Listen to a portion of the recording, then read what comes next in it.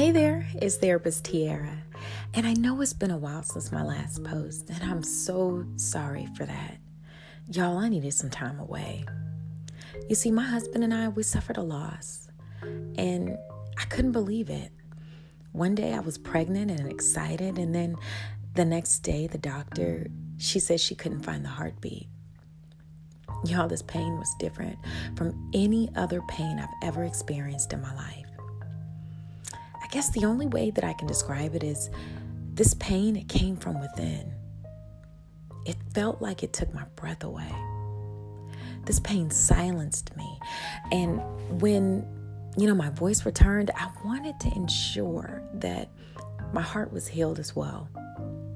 So before returning to sharing weekly podcasts, I got healthy. I focused on my own healing. You see, I believe what goes from the heart, it touches the heart. And I also believe that a bleeding heart can potentially infect the receiving heart. I respect y'all too much. I couldn't do it to y'all. So I took some time for me. And in that time of recuperation, y'all, me and my husband conceived again. And we wanted to use that time to just embrace the pregnancy, protect the pregnancy. And in December, we had a little boy. And looking into his eyes, I just kind of start feeling like, as the months progressed, I needed to return. You see, I was looking, every time I look into his eyes, it's like I can see that he is the next generation. He is the legacy. And I have to gift him with the tools and strategies needed in order for him to be healthy and him to live on and pass on that good health and goodwill to others. So like I said, I had to return. I have to. It's sort of like a call, a purpose. So I'm back. And I ask your forgiveness. Please, please, please. I'm sorry for taking the hiatus. I will not do that again. And if I do, I'll communicate it beforehand. So in saying that, here we go. Let's go back to breaking these generational patterns. All right.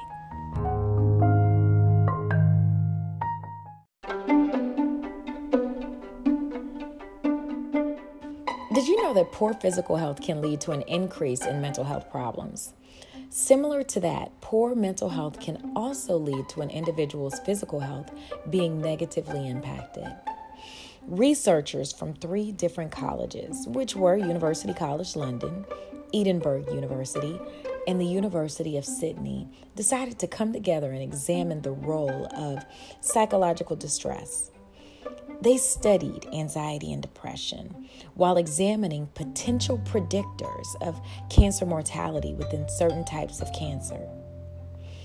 This study contributed to the growing evidence that psychological distress may have some predictive capacities over certain types of cancers and other somatic diseases.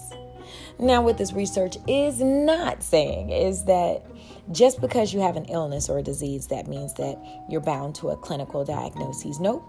What it is saying is that there may be a correlation between certain cases, but more research is needed to confirm.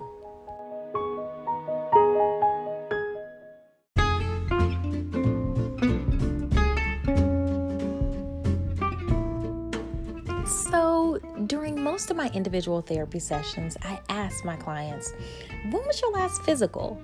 So I get it. That is a weird question, especially if you're coming in to see me for therapy. But it's an important one.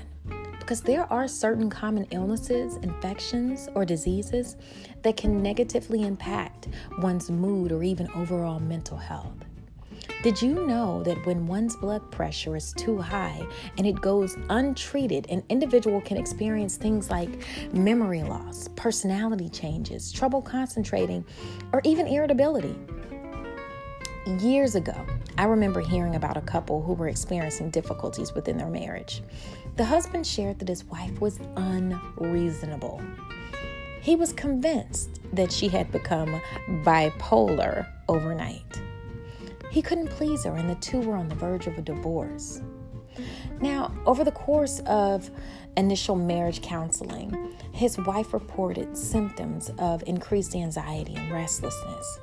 She'd also shared that she struggled with concentrating at work, when in the past her concentration had never been an issue.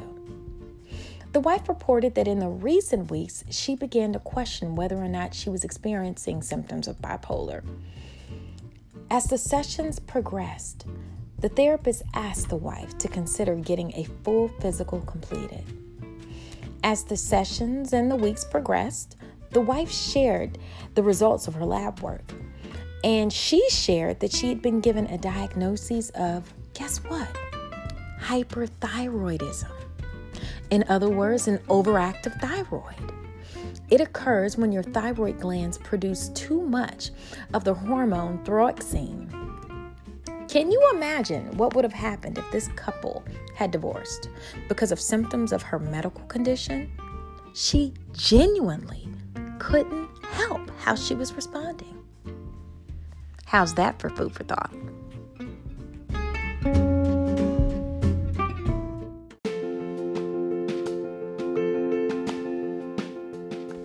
According to Stroughton Howard, physical wellness is defined as the commitment to self-care through regular participation in physical activity and healthy eating. Physical wellness and emotional wellness have closer ties than what people really realize. You see, it's not outside of the norm for me to ask my clients who struggle, especially with anxiety, about their eating habits or if they take a daily multivitamin or even work out. So here's a little self-disclosure. Years ago, while completing my master's degree, I worked a highly stressful full-time job during the day. At night, I was completing my master's program. Y'all, it was tough. Believe it or not, I got the gray hairs to prove it. So during this time, I would drink a healthy energy drink. I'm doing the quotation marks. Healthy energy drink. Yeah, right.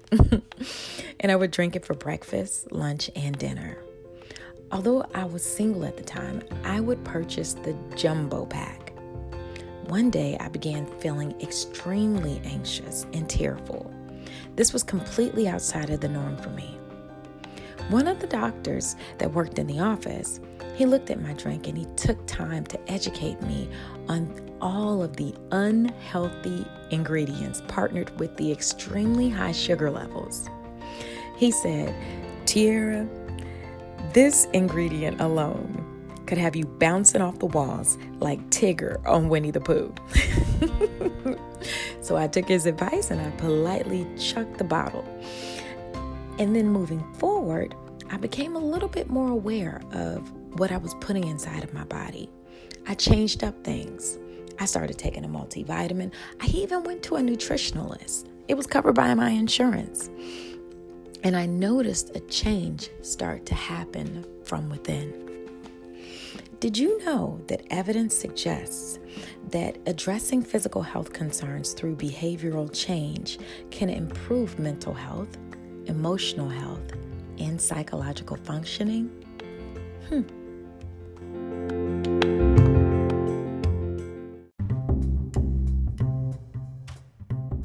All in all, our body has the ability to respond to the way we think, feel, or act. Think about it. When we're stressed or anxious, our body tells us that something isn't right. It tells our heart to race or our breathing to become pressured.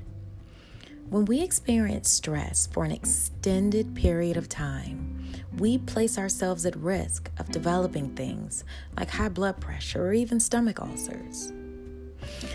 As a preteen, I can remember frequently getting sores on my tongue, cheeks, or gums. It was painful. And truthfully, it wasn't until as an adult I Googled it and I noticed that there was a connection between high levels of stress and canker sores. Y'all, I had a very stressful childhood, but it's okay. I'm all right now. Overall, there is a strong link between mental health and physical health, but little is known about the pathways from one to the other. All in all, can I encourage you to take some time to do something for you as your homework? Maybe take a walk, a jog, just to burn off some stress. Get some fresh air.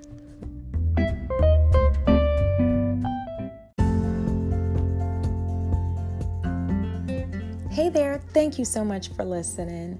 If you enjoyed this podcast, definitely share it with your tribe. Encourage them to break generational relationship patterns alongside of you. You're not going to be able to do it alone. If you're looking for me, you can find me on Twitter at Therapist Tiara. I look forward to hearing from you. Bye.